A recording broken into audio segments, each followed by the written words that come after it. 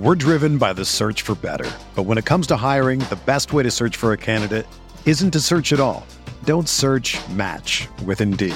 Indeed is your matching and hiring platform with over 350 million global monthly visitors, according to Indeed data, and a matching engine that helps you find quality candidates fast. Ditch the busy work. Use Indeed for scheduling, screening, and messaging so you can connect with candidates faster. Leveraging over 140 million qualifications and preferences every day, Indeed's matching engine is constantly learning from your preferences, so the more you use Indeed, the better it gets. Join more than 3.5 million businesses worldwide that use Indeed to hire great talent fast. And listeners of this show will get a $75 sponsored job credit to get your jobs more visibility at Indeed.com/Blue Wire. Just go to Indeed.com/Blue Wire right now and support our show by saying that you heard about Indeed on this podcast. That's Indeed.com/Blue Wire. Terms and conditions apply. Need to hire? You need Indeed. What's up, y'all? It's Drewski, and I've teamed up with Mountain Dew to produce a hilarious new basketball podcast called The Dew Zone with Drewski. Learn the backstories of your favorite ballers and celebrities like Jamal Murray. Did you have like a favorite team? Was it the Raptors at the time or no? Was the Raptors even started around that time? Come on, bro. I ain't that old, fam. You talking like I'm 50. Taylor Rooks, Asia Wilson, and many more. You won't want to miss this. Listen to The Dew Zone with Drewski on Apple Podcasts, Spotify, and wherever you listen to podcasts. Before we start today's show, I want to let you know about our friends over at the FFPC. The FFPC are long-term partners here with RotoViz Radio, and of course, the season is not over, and they want you to know that. They do have the longest-running and most unique playoff contest in fantasy football. That is the FFPC Playoff Challenge. It's $200 to enter, and this year's grand prize is up to a giant $500,000, with over $1.1 million in that total prize pool. With no salary cap and no draft to worry about, simply choose 10 players to make up your team's roster. But there is one catch. You're only allowed to use one player from each NFL team. That means if you choose Tom Brady as your quarterback, you may have no other Patriots on your roster. This will be your roster for the duration of the entire playoffs, including the Super Bowl. There will not be any changes, substitutions, free agent pickups once your rosters are locked.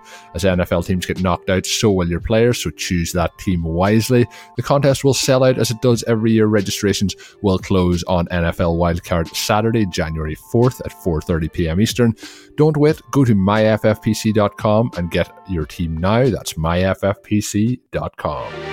Mahomes has the time, delivers perfectly downfield. Touchdown! Patrick Mahomes with a rope. This one, Adams, touchdown! This time going deep for Beckham Jr. Did he catch it?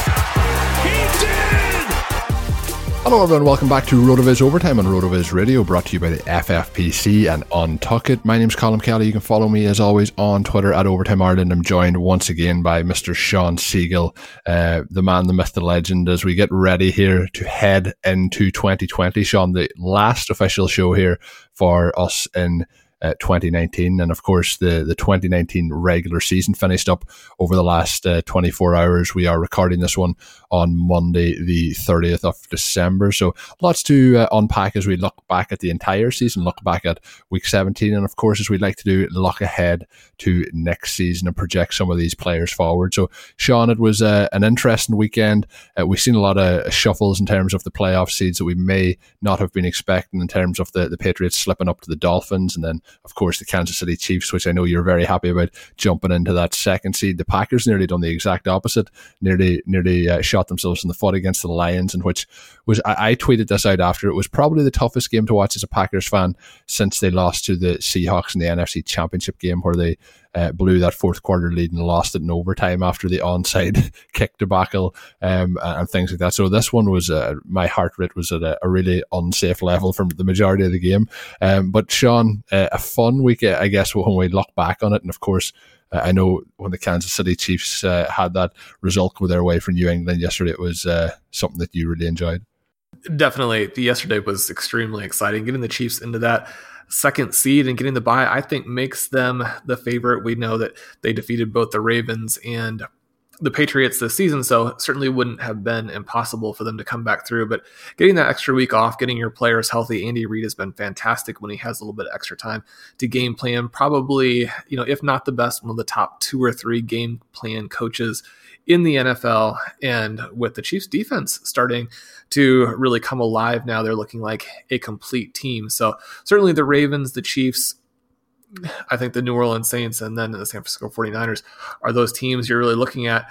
The Green Bay Packers, as you mentioned, looking a little bit like the Patriots in terms of a team that certainly not a bad team, a balanced team, good quarterback play, but not destroying opponents at this point. The little bit of questionable games for both of those teams. Thankfully, your Packers survived. Yeah, and it's one of those situations you just have to get in there and have the opportunity. But, I've been hoping for a couple of weeks that maybe the Packers offense would really start to click into gear. And Aaron Jones is playing extremely well, but the actual entire rest of the offense isn't playing that well. There's certain moments in games where they're playing well, but outside of that, there's a lot of missed kind of opportunities. And I don't think I've ever seen as many plays from Rodgers to his wide receivers that were either kind of 1 to 2 feet away, which would have been big plays on many occasions. But there was just so many plays that they were just off by a yard or two. And obviously it's a game of inches, but you would like to see that be a little bit more consistent. But you had on it there, Sean. That week off is what has been key. That's what I've been hoping the Packers get for many, many weeks, is to get into that second seed. I didn't really think the 4th seed was all that realistic, but to get that opportunity then to have the rest, and there's no doubt that playing 3 consecutive games to try and win your conference championship is much more difficult than playing 2 of those. And I think that's a big edge to both the Chiefs getting that spot and, of course, the Packers managing to maintain that. And if you look at a team like the 49ers, how that game came down to the very end and it could have flipped massively. And we see a situation now where the Seahawks have to play this week versus the 49ers gaining home field advantage throughout the playoffs and also getting the week off. So lots of things changing, but a really fun week. And of course, with that, there was a lot of fun action that took place, some big performances. Guys like Derrick Henry ripping it up again and ended up being the rushing yards leader from the running back position then to finish the season, and obviously needed a couple of yards. I think he needed 12 yards and ended up had almost 56 yards maybe on 2 touchdown runs after those 2 plays. So a very fun thing. We'll look through it now in just a little moment. But as always, I want to let the listeners know that you can get a RotoViz subscription discount for 10% off as a loyal podcast listener. That is available through the podcast homepage. That is rotoviz.com/podcast. All the tools are up there. There's so much stuff to gain that insight, to gain that access, and to make yourself a better and smarter fantasy football player. So don't miss out. Sign up now. It's heading into the new year for 2020. If you're not already signed up, make sure you're ready for the 2020 season with a RotoViz NFL Pass. Once again, rotoviz.com/podcast for that 10% discount. So, Sean, I mentioned it there at the start of the show, the FFPC with the playoff contest coming up, and it's always an interesting one about picking your lineups and how you're going to decide to make those players fit with one player in each position and not wanting to put in players who may not make it all the way to the end game and put up that major points total for you at the end of it. But it's always a difficult strategy, and there's many ways to attack it. But what's your logic behind it? Are you trying to kind of reverse engineer it from the Super Bowl all the way back through to the wildcard weekend, or how are you trying to strategize when it comes to setting the lineup for a contest like the FFPC playoff contest? Yeah, so I think there are 2 main things that we're looking at here. Number one, like you mentioned, we're looking for teams that we think can make it all the way. Certainly that double score for the Super Bowl could certainly come into play in terms of who wins the contest. And when you look at the biggest scorers, you might want the double points from that position. This year, it's fairly straightforward, I think, in that you have the 2 big-time quarterbacks from the 2 best teams in Lamar Jackson and Patrick Mahomes. So starting from that position isn't necessarily that difficult a choice.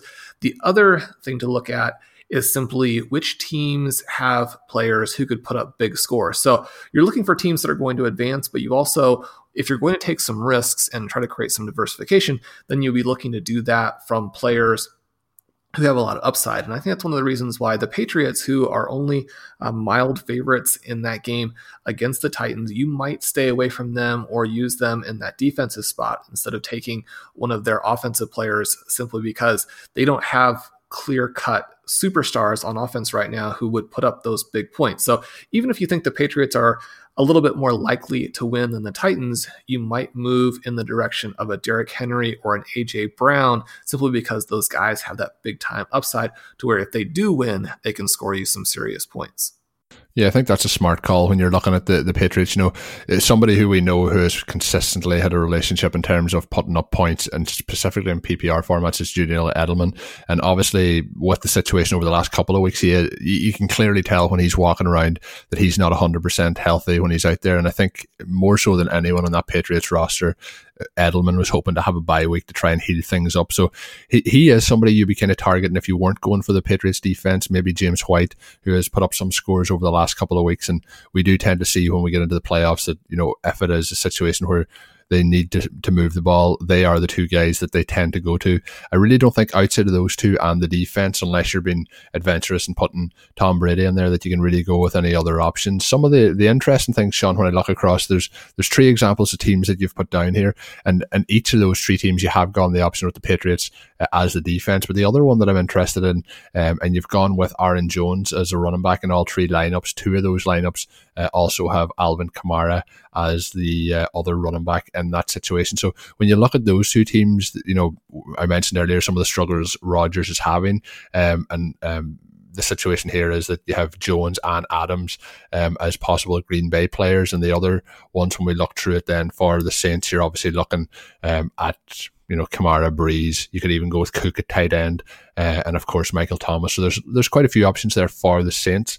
But when you look at Kamara and you look at Jones, do you think they are kind of clearly the best options at running back when you're looking at this one player from the team format? I think Aaron Jones gives you a lot of upside. He's the Green Bay Packers star who is playing the best, as you mentioned, in the first quarter. And I think that in a contest like this, a much shorter contest, you're less concerned about injuries, you're less concerned about floor and consistency, and you're much more focused on touchdowns. And so we think about the huge touchdown numbers that Henry put up yesterday. Kamara has had a couple of multi-score games back-to-back after struggling to get in the end zone this season. And so especially in the FFPC format where you can go to four running backs and you look at the types of players specifically on these playoff teams, I think going with the two running backs, obviously in those positions, but then doubling up with two running backs in the flex position tends to create some interesting lineups. And so if you're going to move Derrick Henry, if you're going to go with Devin Singletary, then you can create some lineups there that have running backs in the flex. One thing I think you can do for some diversification is to go with Dalvin Cook. Now, he may still be highly owned, but in terms of maybe some of the other best lineups with the injury situation that he has, I think the choice between Diggs or Dalvin Cook with the Vikings is one of the more interesting ones. The other thing that you have to decide here are which teams you're going to completely leave out. And with the health situation for the Seahawks and the Eagles, that might be a game that you are less interested, except for the fact that one of those teams is going to advance. And so you're probably going to pick your kicker or your defense off of one of those teams simply to get the points from having that second weekend score. So that's something else that you would look at in terms of the roster construction there. Yeah, and you also mentioned the flex positions, and you've kind of doubled down, as you mentioned there, Singletary across the board there as well, and somebody who I've obviously been a big fan of, but it'll be interesting to see when it comes to the playoffs how it works out for him. The other one is obviously Derrick Henry, and I would have some possible worries about the situation where obviously they wanted to get him the rushing record, and he had some phenomenal plays, to finish that game out, even though there was some of those Texans defensive players who were in there may not be first string players. But in terms of giving him, I think he had 32 carries this week, you're heading in then to the playoffs. I think they probably could reduce the actual workload that they give him, especially after he got that lead in the rushing record. But there's a couple of other teams that are very interesting, Sean, when you look down through them. Is there any other players that stood out to you as, real key pieces that you would be very strongly recommending to people playing in this style of format? I think A.J. Brown also is very interesting. He had another big game, not to the level of Henry, but if you were going to move away from Henry and say, okay, the Titans are probably going to win this game, or they're probably the team with the most interesting players in this game, even if they lose, then we would look for them going further. The question that you have when you deploy those guys is that they have the more exciting players, and yet at the same time, they're in a situation where the Patriots, the defense is still elite, right? So they struggled a little bit against the Dolphins yesterday, but we might expect them to shut down the running game. They've been very good with that. If you pull up the NFL Stat Explorer, you can look back through some of their matchups and see what they've been doing there. Also, Brown has that very difficult matchup against Gilmore. And so both of those players have some red flags. If you're going to play multiple lineups in this contest, you might look to switch things up in terms of your two plays there.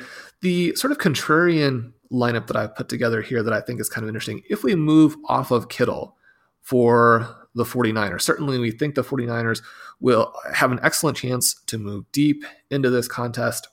George Kittle is their clear-cut superstar and tight end, a high-scoring potential position in this format. So I think that he's the obvious choice there.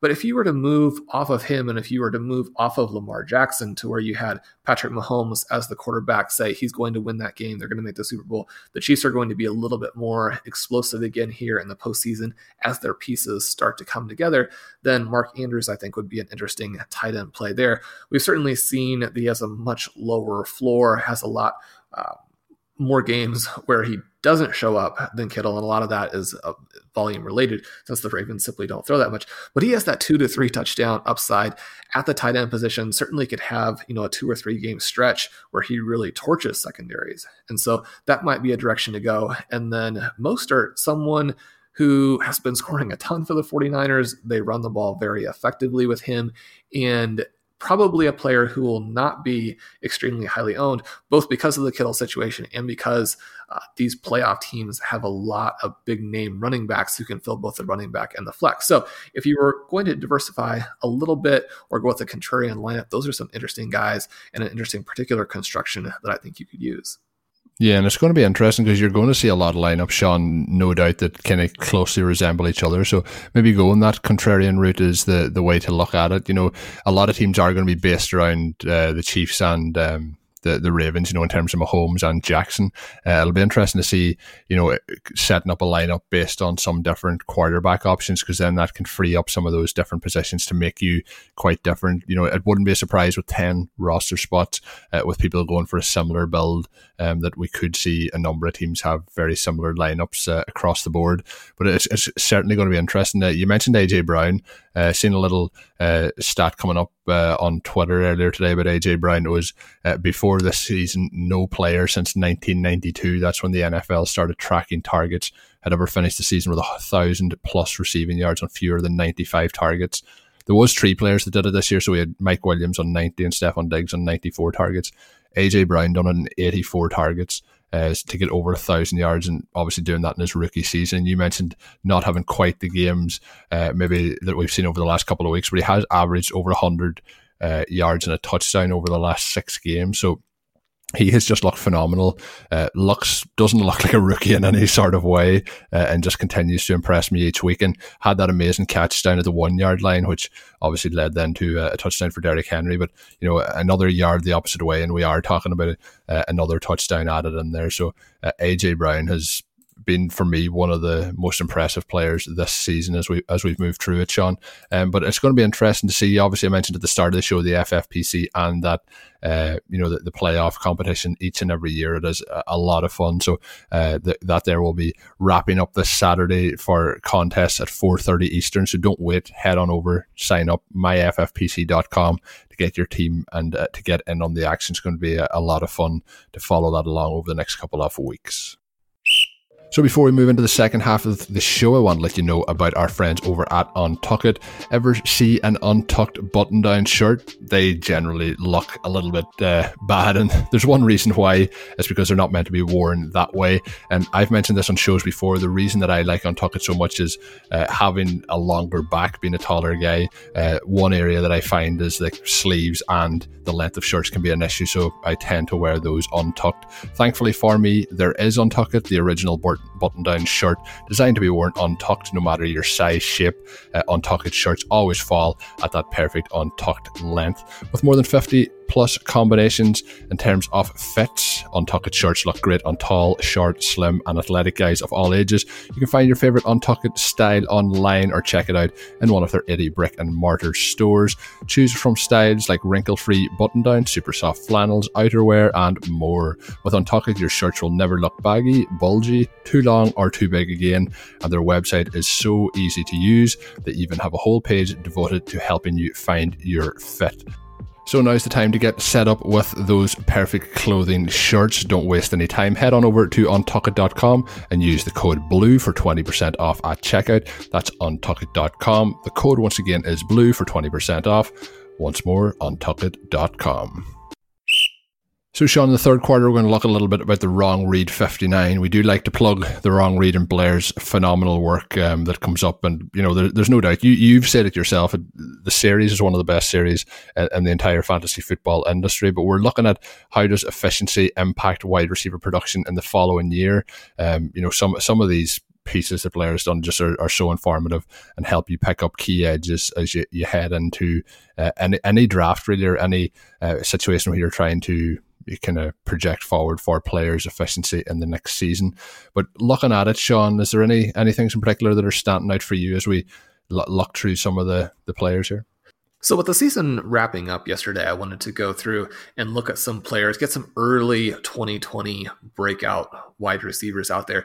And one of the first things to look at, one of sort of the cheats or hacks that Blair has found, is simply looking at efficiency at the wide receiver position. Now, over the last couple of weeks in his expected points report, he's looked at how expected points, the consistency of that week to week, fantasy points over expectation and the consistency of that week to week. And certainly you find that volume is more consistent than efficiency on a week to week basis. And you find that that is true as well when you're looking season to season. But one of the interesting things that pops up is that when you do look at efficiency and its relationship to play the following season, you start to see some real trends arise. And that is an exploitable area in this day and age of fantasy football where everyone's talking volume. So one of the things that Blair has looked at, and we've talked about a lot in the past when we pick our wide receiver breakouts, is the players who are efficient in their first year tend to break out at a much higher rate, score more points in their second seasons. This is actually also true just across the board when we're looking at potential breakouts for year 2, year 3, etc. Players who are plus efficiency, right? So score more than 0 fantasy points over expectation in one season. When you look at their production for the following year, they outscore the negative FPOE performers by almost 50 points.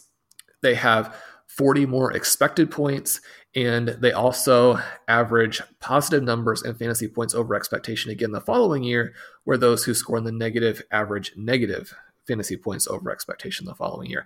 So we see some exploitable opportunities here. And so one of the things I wanted to look at now that the season is done are who are the best guys for 2020 if we just take a quick look, right, at what we might see for the following season based on what just transpired. And so we have 15 guys here who were in their first 3 seasons who had double digits in fantasy points over expectation, and go through and look a little bit at who some of those guys are, what the prices might be, who you might want to target. And we start out the list with the number 1 guy being Mecole Hardman, who had the long touchdown return yesterday that really changed that Chiefs game and put them in a position to take advantage of the Patriots' loss. He had 48.7 fantasy points over expectation on only 41 targets. So you talk about A.J. Brown a minute ago. He's not on this list because he already went over 200 fantasy points, broke out as a rookie. Hardman, a guy who was incredibly efficient on a low number of targets, and certainly would expect to see him take a big jump in terms of usage next season. After Hardman, who would you say is your favorite guy on this list? And before we move away from him, would you agree with my conclusion here in the article that he should be one of the 3 guys you make the most effort to acquire over this upcoming summer? I think that's a fair statement to make, and I think, you know, looking at his game logs, you know, over the last couple of weeks, there hasn't been enough usage for him. I think it's possibly something we'll even see sprinkled in a little bit more here when we get to the playoffs. Obviously, we've seen his pace, you know, in terms of his speed. We've seen that again this past week with the return, but I think that they just need to get him involved more. They also have Sammy Watkins there, who's obviously, we know his injury history, but he's just not been used enough. It'll be interesting to see if there's either of those guys involved a little bit more when we get into the deeper stages here off the playoffs. Looking through them, player I like, I've mentioned many times, Sean, Terry McLaurin. The one thing I'm concerned about is how the quarterback situation shakes out there. Obviously, there's going to be a lot of changes likely happening in Washington over the next couple of weeks, so we'll see what happens there. One player that's in here that I didn't really think was going to have the impact he had when he came into the league, and there was obviously a lot of concern with that, the way he fell in the draft, and that was DK Metcalf. But I think him paired with Russell Wilson gives him a huge opportunity as he develops his career as well. So Metcalf, somebody who interests me out of this list as well. There's somebody who I still obviously have a lot of hope for, and that's Andy Isabella. This has kind of been almost like a lost season for him, but it's mentioned in the article, that he has kind of the possibility to maybe be like the DJ Chark of 2020. So he's somebody I still have faith in moving forward. But out of the list, the guys that I would be kind of looking highest on are in our orders. You had them there, Mecole Hardman, but out of Terry McLaurin, then DK Metcalf, and then Andy Isabella is that kind of dart throw. And I think he's going to be the sort of player who probably is going to be pretty easy to get him into the majority of your teams based on where he's likely to be drafted. So they're players who interest me. Do any of those guys pique your interest more so than the others? Certainly, but in addition, we have Darius Slayton with 32.9 fantasy points over expectation. We have Marquise Brown, 29.6. Deebo Samuel, another big game yesterday at 25.6. That trio is intriguing. Slayton in a situation where he's sort of the dark horse guy here, and even with how good a season he has had, we don't tend to hear a ton about him. However, his situation there with the Giants, a lot of things in flux. At the same time, they don't have the types of players around him who are going to definitely sort of push him to the side, right? You have Sterling Shepard, a solid above average type of player, has had some serious injury problems, not a true number one. You have Evan Ingram, also an elite tight end, I think, but someone whose injury problems are so severe that we don't know what we're going to get from him. Both of those two guys, too, very sadly, have had some serious concussion problems to where, this team needs a guy like Slayton. And so certainly his opportunity going forward might be greater than what people are looking at. The other player there, Deebo Samuel, has been absolutely fantastic, and the 49ers have not passed the ball particularly well this season. Garoppolo has not been exactly the guy they were hoping to get, but Samuel, he's a little bit of a manufactured touches kind of player, but we've seen him emerge and go beyond that in the second half of the season. And then once he has the ball in his hands, there aren't that many wide receivers who are comparable. He is so good in the run after the catch, making people miss, extending those plays, and turning, what could be a short gain into a long gain. When you have someone who is going to have that touch floor, someone they're definitely trying to get involved, and they also has that explosiveness, I think his opportunity going forward is pretty significant. Yeah, and I think he's better than this next player who has the same second name as him, but he sometimes reminds me a little bit of the way they try and use him, like Curtis Samuel, and I think obviously he's a bigger wide receiver in terms of body, but I think that they're used in terms of, you mentioned manufacturing touches. There's like Deebo Samuel's getting a couple of rush attempts every game. Those sort of things can obviously add value to it, but I would like to see him, get more consistently used in the passing game. I think there's a lot of potential there, and I think we've seen enough in year one to see a kind of jump in year two. But I've mentioned it a couple of different times, Sean, when we've talked on this show, and I recorded yesterday with Pat Fitzmaurice on the Fitz and Fantasy podcast, and I talked about the wide receiver classes over the last 2 seasons. I think we're like, we have had those long-term studs in terms of like Julio Jones and the rest of that class, and they're obviously starting to get a little bit older, but they're still extremely good players. But I think we're pretty safe here, and in terms of fantasy football wide receivers that we want to target for the next kind of 3 to 5 years, there's a lot of talented players that have come into the NFL in the last 2 seasons. Do you think this is possibly, I would say, outside of that 2014 class, which obviously proved to be quite exceptional, this last 2 years of wide receivers classes are they're over delivering in terms of what we probably expected from them? They definitely have, and it's been exciting to see all the depth in both of the last 2 classes. We have so many different players emerging, different kinds of skill sets, a lot of big guys with speed. So we really have the true alpha receivers coming back, but then We've got the underneath threats. Hunter Renfrow is on the list here. You've got multifaceted players like Deebo Samuel. You've got the two true speed threats like Marquise Brown.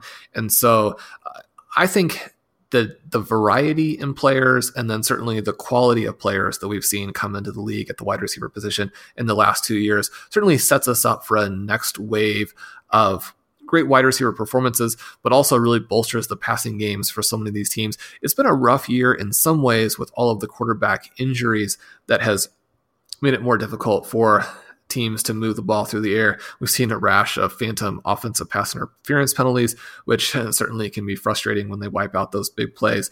But the position as a whole has a very, very bright future with the guys who have come in over the last 2 seasons. So, Sean, jumping into the fourth quarter now, we're going to look a little bit about the piece you put out towards the end of last week in terms of best ball win rates. And I think it's an appropriate piece to look at because it kind of sums up quite a bit of how people's fantasy football season sort of went, regardless of what format they played in. We're going to look through some of the players and talk about them now. Obviously, Christian McCaffrey, we probably don't need to talk all that much about him. We've talked a huge amount about him over the season, but ended up yesterday getting to the 1,000 club for the receiving and rushing yards. They really did feed him the ball because that game was done and dusted a long time before the clock hit all those zeros. But obviously Christian McCaffrey is listed here as your MVP. I don't really think there's anybody who could have came close to that. Just a phenomenal season, an all-time great season it doesn't matter. I was about to say the running back position. It doesn't really matter what position, one of the all-time great fantasy football seasons. It is. You look, he finished with a 36.7% win rate in best ball 10s, which is insane, right? More than a third of the teams that rostered him won their league. And you mentioned the 1,000 club, only been done a couple other times.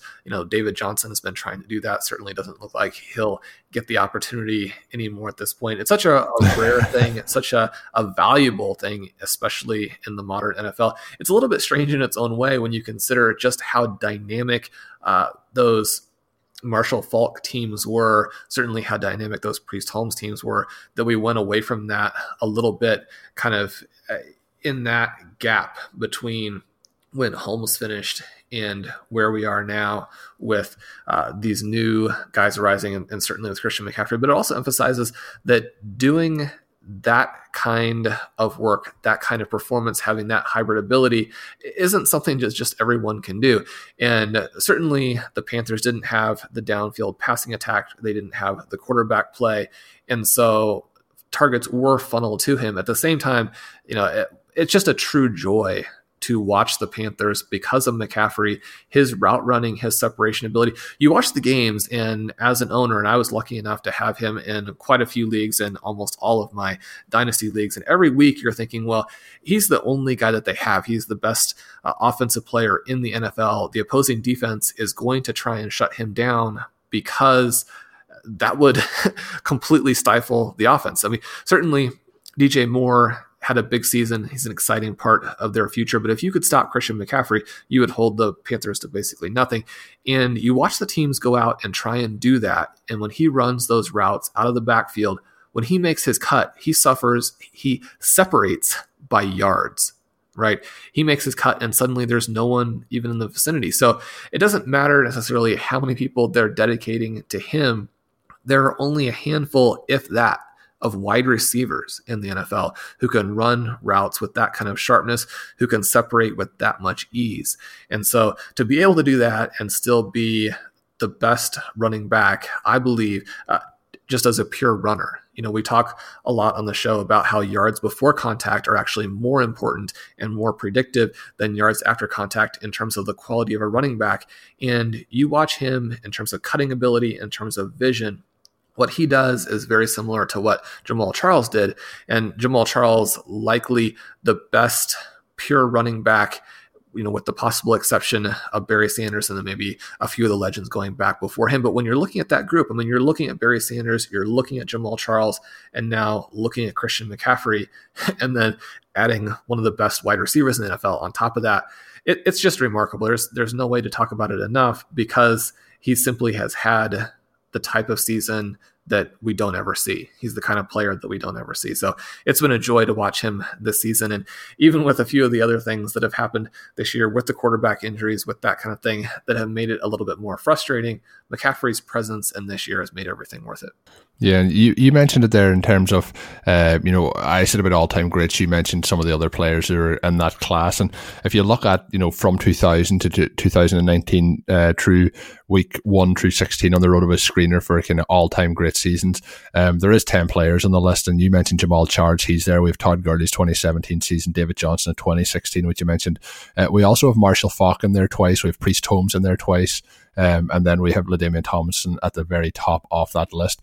But when you look through it, Christian McCaffrey's in there twice. He's in spot 9 and spot 9 and spot 2. And we're looking at a situation, we kind of talked about it earlier in the season. Was he the greatest fantasy running back of all time? And if we see another season that gets him into this top 10 list, we're starting to, it's a serious conversation then to look at it that way. And, I went to one of the games in London this year. It was the Panthers versus the Buccaneers, and McCaffrey didn't have one of his most explosive days that day, but he had 2 touchdowns, and, it was pretty cool. The main reason I decided to go and fly over and back in the same day was to get to see Christian McCaffrey playing. So that was a hell of a lot of fun, and just a fun season to watch him playing. And other than the workload that he's had, and if he does get banged up from that, it's pretty much hopefully we'll see it for another couple of years. But like you kind of hinted with David Johnson there, sometimes it can fall off pretty quick. So let's hope that Christian McCaffrey can keep it going for a couple more years here. Somebody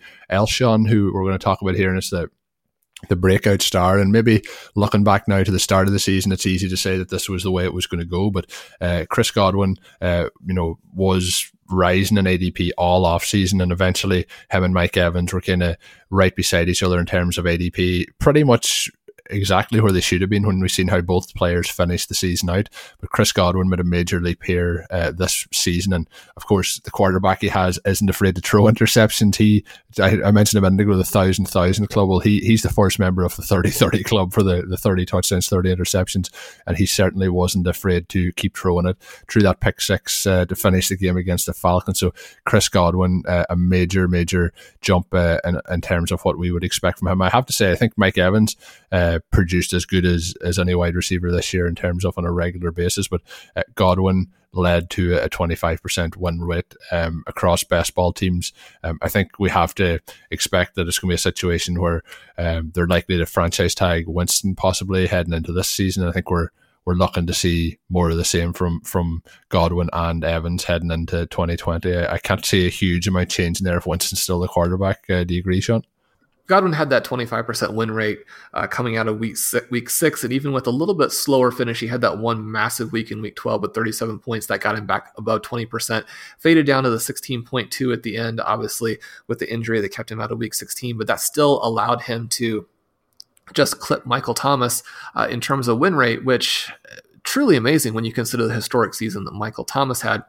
Godwin here, just a very fascinating player. A crazy team. Like you said, we see what Rashad Perryman was able to do over the last month when he had some opportunity with Mike Evans gone. Certainly a good fit with his speed, with what they want to do.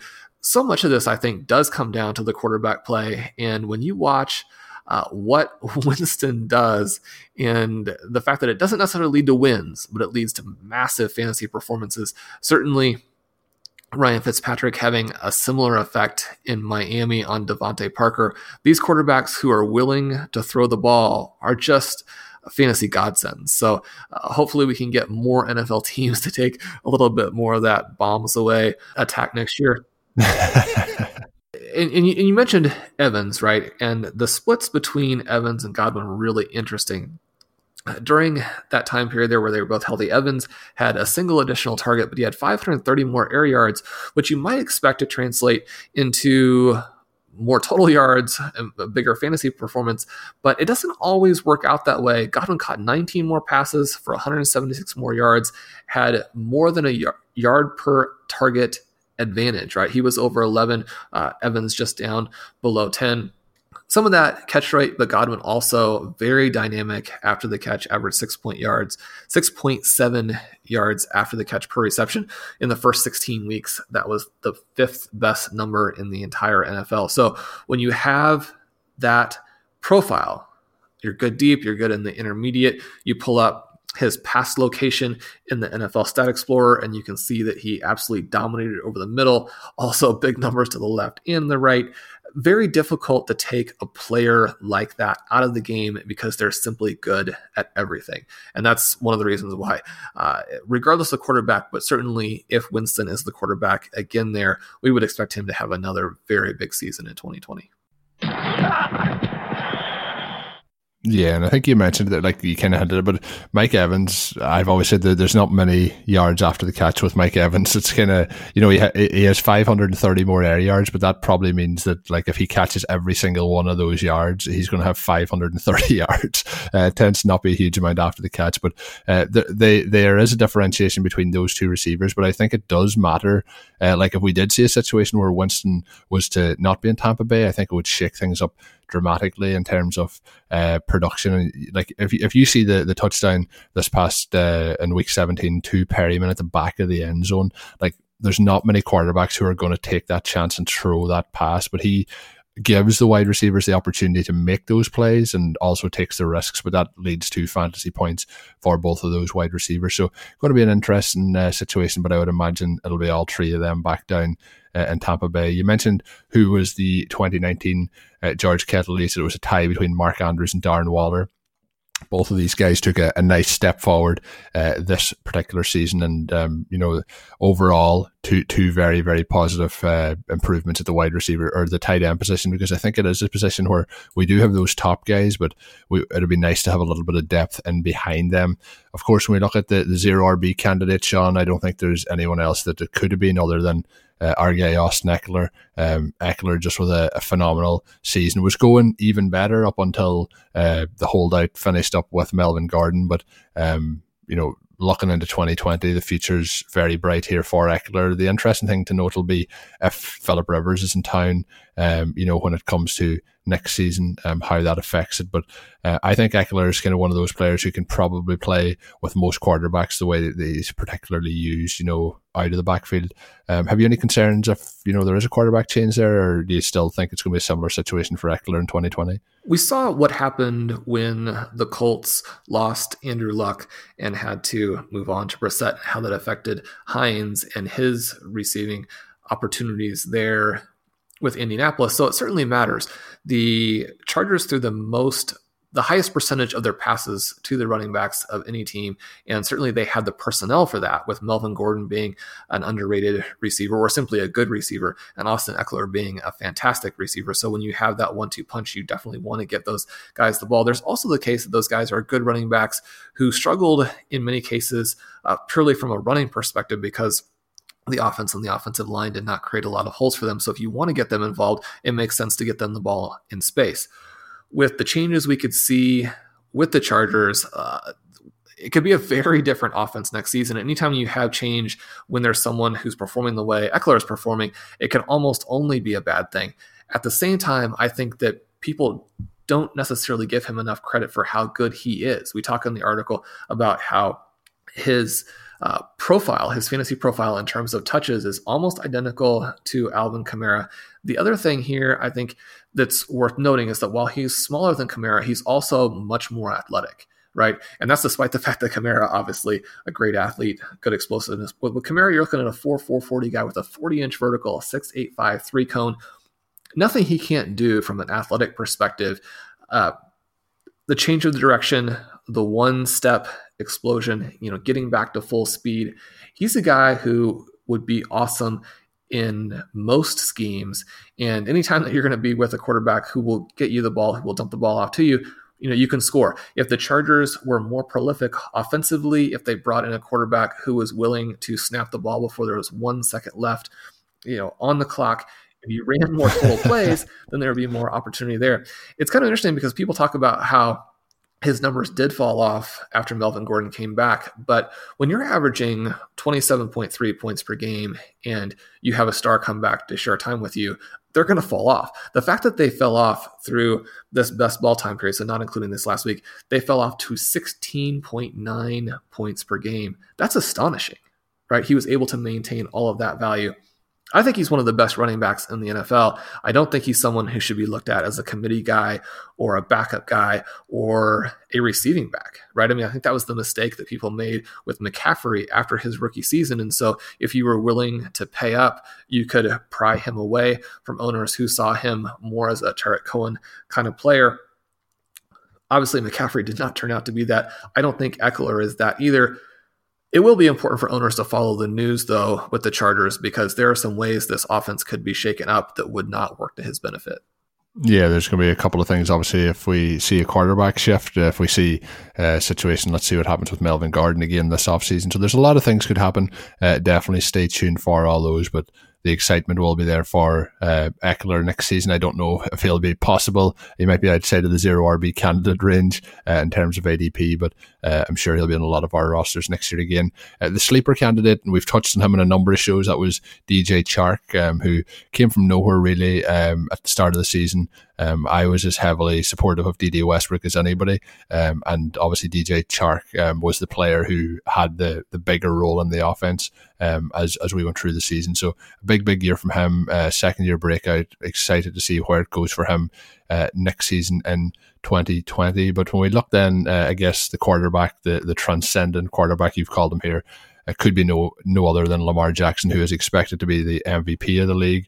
It would be quite special if we do get to see Lamar versus Mahomes in that AFC Championship game. It would be quite special, back-to-back MVP winners, and both winning it in their second season as starters. So it's going to be interesting, but nobody really could come close to Lamar Jackson in this season, I don't think, Sean. No, certainly not. And when you look at where he finished, over a 20% win rate, you mentioned those two breakout tight ends, each finishing with over a 17% win rate. Those are very difficult win rates to put up at those positions. We don't see it that often at tight end. We don't see it that often at quarterback. To think that we could have someone else break out to the level really that Patrick Mahomes broke out last year, to see that in consecutive seasons, extremely exciting what those guys did, and certainly very deserving of the award. Certainly their owners deserving of winning those leagues as a result. And like you said, I think everybody is really hoping to see that Lamar Jackson, Patrick Mahomes AFC Championship game. So, Sean, as we get into overtime, I guess we'll jump straight to it. We're going to talk about who our Super Bowl picks or predictions might be as we get ready for the playoffs this coming weekend. You've touched on it. I've touched on it. I would be really happy to see that be the AFC Championship game, and then I would really not mind all that much which of those made it to the Super Bowl. If I could pick one of them, I would pick the Chiefs, based on I just love seeing the ball being thrown as much as possible, and with Patrick Mahomes, with Kelsey, with Hill, with somebody like Mecole Hardman, there's just so much exciting plays there, and Damian Williams has started to shine over the last couple of weeks as well. So the Chiefs, I think, would be my call to come out of the AFC, and if I'm looking at it from the NFC, my heart's always going to go with the Packers. The way they've been playing, it's probably not that realistic, but let's see how things shake out over the coming weeks. But I think if I had to pick one team to actually go and win it all that wasn't the Packers in the NFC, it would be the Saints. I think it'll be pretty cool to see Drew Brees get back there again, but I'm hoping that doesn't happen, and it's Aaron Rodgers that's down in Miami for the Super Bowl. But ideally, a Packers-Chiefs Super Bowl would be my call. If it wasn't that, I would like to see either the Chiefs or the Ravens face off against the New Orleans Saints. What would your call be? Would it be something similar to that, or is there any different teams maybe in the NFC you'd like to see make it to the Super Bowl? I was going to pick Chiefs Saints as well, but since you've gone that direction, I'll move back to the 49ers. A Super Bowl featuring those two coaches would have, I think, an argument as one of the best coached Super Bowls, or one of the most interesting Super Bowls, purely from a scheme and then in-game play calling situation. Both of those head coaches, offensive geniuses who, even sometimes with overmatched personnel, create so many opportunities for their players, get their guys in space, have a lot of misdirection, have a lot of variety in the play calls. And so to see each of those coaches with 2 weeks to prepare going at each other, we might get to see one of those massively explosive Super Bowls, a little bit unlike what last year's Super Bowl, unfortunately, we've all been to. That game with the Chiefs and the Ravens should be one of the most fun that we've seen in a long time. If, in fact, it does come down to those two teams, the AFC has some interesting dark horse teams. At this point, certainly it wouldn't be any sort of gigantic surprise if the sleepers came through. We did get to see the Chiefs and Ravens play early in the season. The Chiefs jumped on them with 23 points in the second quarter and were able to hold on there. It's interesting, that game was played at Arrowhead, but the rematch obviously was played at Baltimore. The Chiefs actually struggled more at home this season. They're a little bit of a midseason swoon when they were dealing with all of those injuries simultaneously happened at home. The Chiefs tend to never lose at home except for in the playoffs when you go back to the Marty Schottenheimer era and up through Dick Vermeil and all of those fantastic teams. So in some ways, I think that playing on the road in that AFC Championship game, while certainly the Chiefs would prefer to be at home, I don't think that works against them in a way that is impossible to overcome. And just to see those two quarterbacks in that game, hopefully we'll all get to have that opportunity. Yeah, and let's have a bit of fun here. This wasn't on the show sheet, but we have the wildcard weekend this weekend, so we're going to pick a team we think could go all the way from those 8 teams and win it, and we're going to pick another team who will rule out some teams that we think have no shot. So I think the easiest team, Sean, to say that has a chance to go from wildcard weekend to win it all is the Saints. So we'll rule out the Saints and we'll pick one other team each. I'll let you have the floor first. Who's the most likely candidate of the teams out of those other 7 that could make it all the way to the Super Bowl?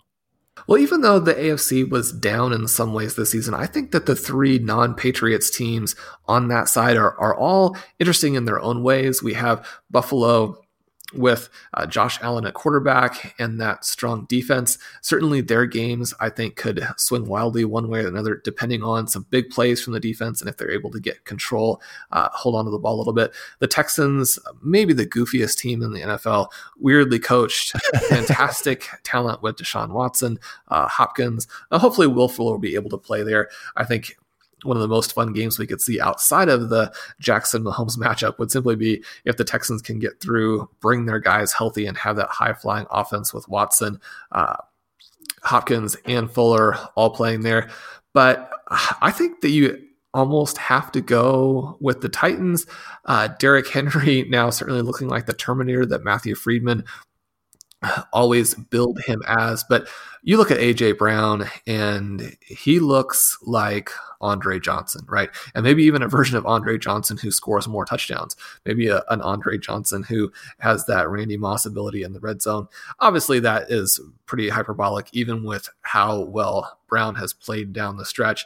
But it would be cool to get the Ryan Tannehill redemption story, to get him as this real resurrection where he moves from the Dolphins to the Titans, expected to be the backup, but then comes out. And despite playing for a team that looked like it had a lot of holes on offense, when you watch that team under Mariota, sadly, they did not look explosive. They did not look talented, but now they are a real matchup nightmare for defenses to try and take away both of those big-bodied, explosive players in Henry and Brown. So they have that good matchup with the Patriots. Certainly, there's some upset potential there with the Ravens. So, let's take the Titans into the Super Bowl on the back of those young stars.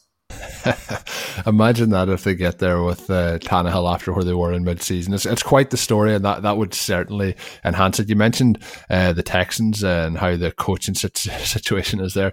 Something that I would say they're possibly one of the most talented teams in the NFL, and then the coaching brings them back down to average. I think a lot of teams are the opposite, where the players mightn't be that talented, but we're seeing them kind of overachieve based on how good a situation their coaches are putting them in. I think a prime version of that is the Philadelphia Eagles, who pretty much have no offensive players left that would be starters, and they still managed to win that division. So there's different situations that can help teams get that edge. But I would have to say, I think maybe the Titans are the Texans, but I think I would rather see it be the Titans based on I'm not a big Bill O'Brien supporter. I think if I wasn't going for the Saints and the NFC, I would have to go with the Seahawks.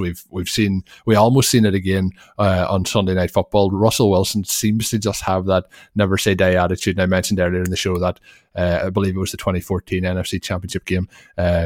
He just never quits, and he's able to somehow kind of make those magic moments happen when the pressure's on. He can push the team over the edge, and I think the Seahawks would be a candidate outside of the NFC. But I think the Saints and Seahawks would be interesting. But the one thing I do think is no matter what way the matches shake up, there's going to be a lot of interest and strategy to look forward to.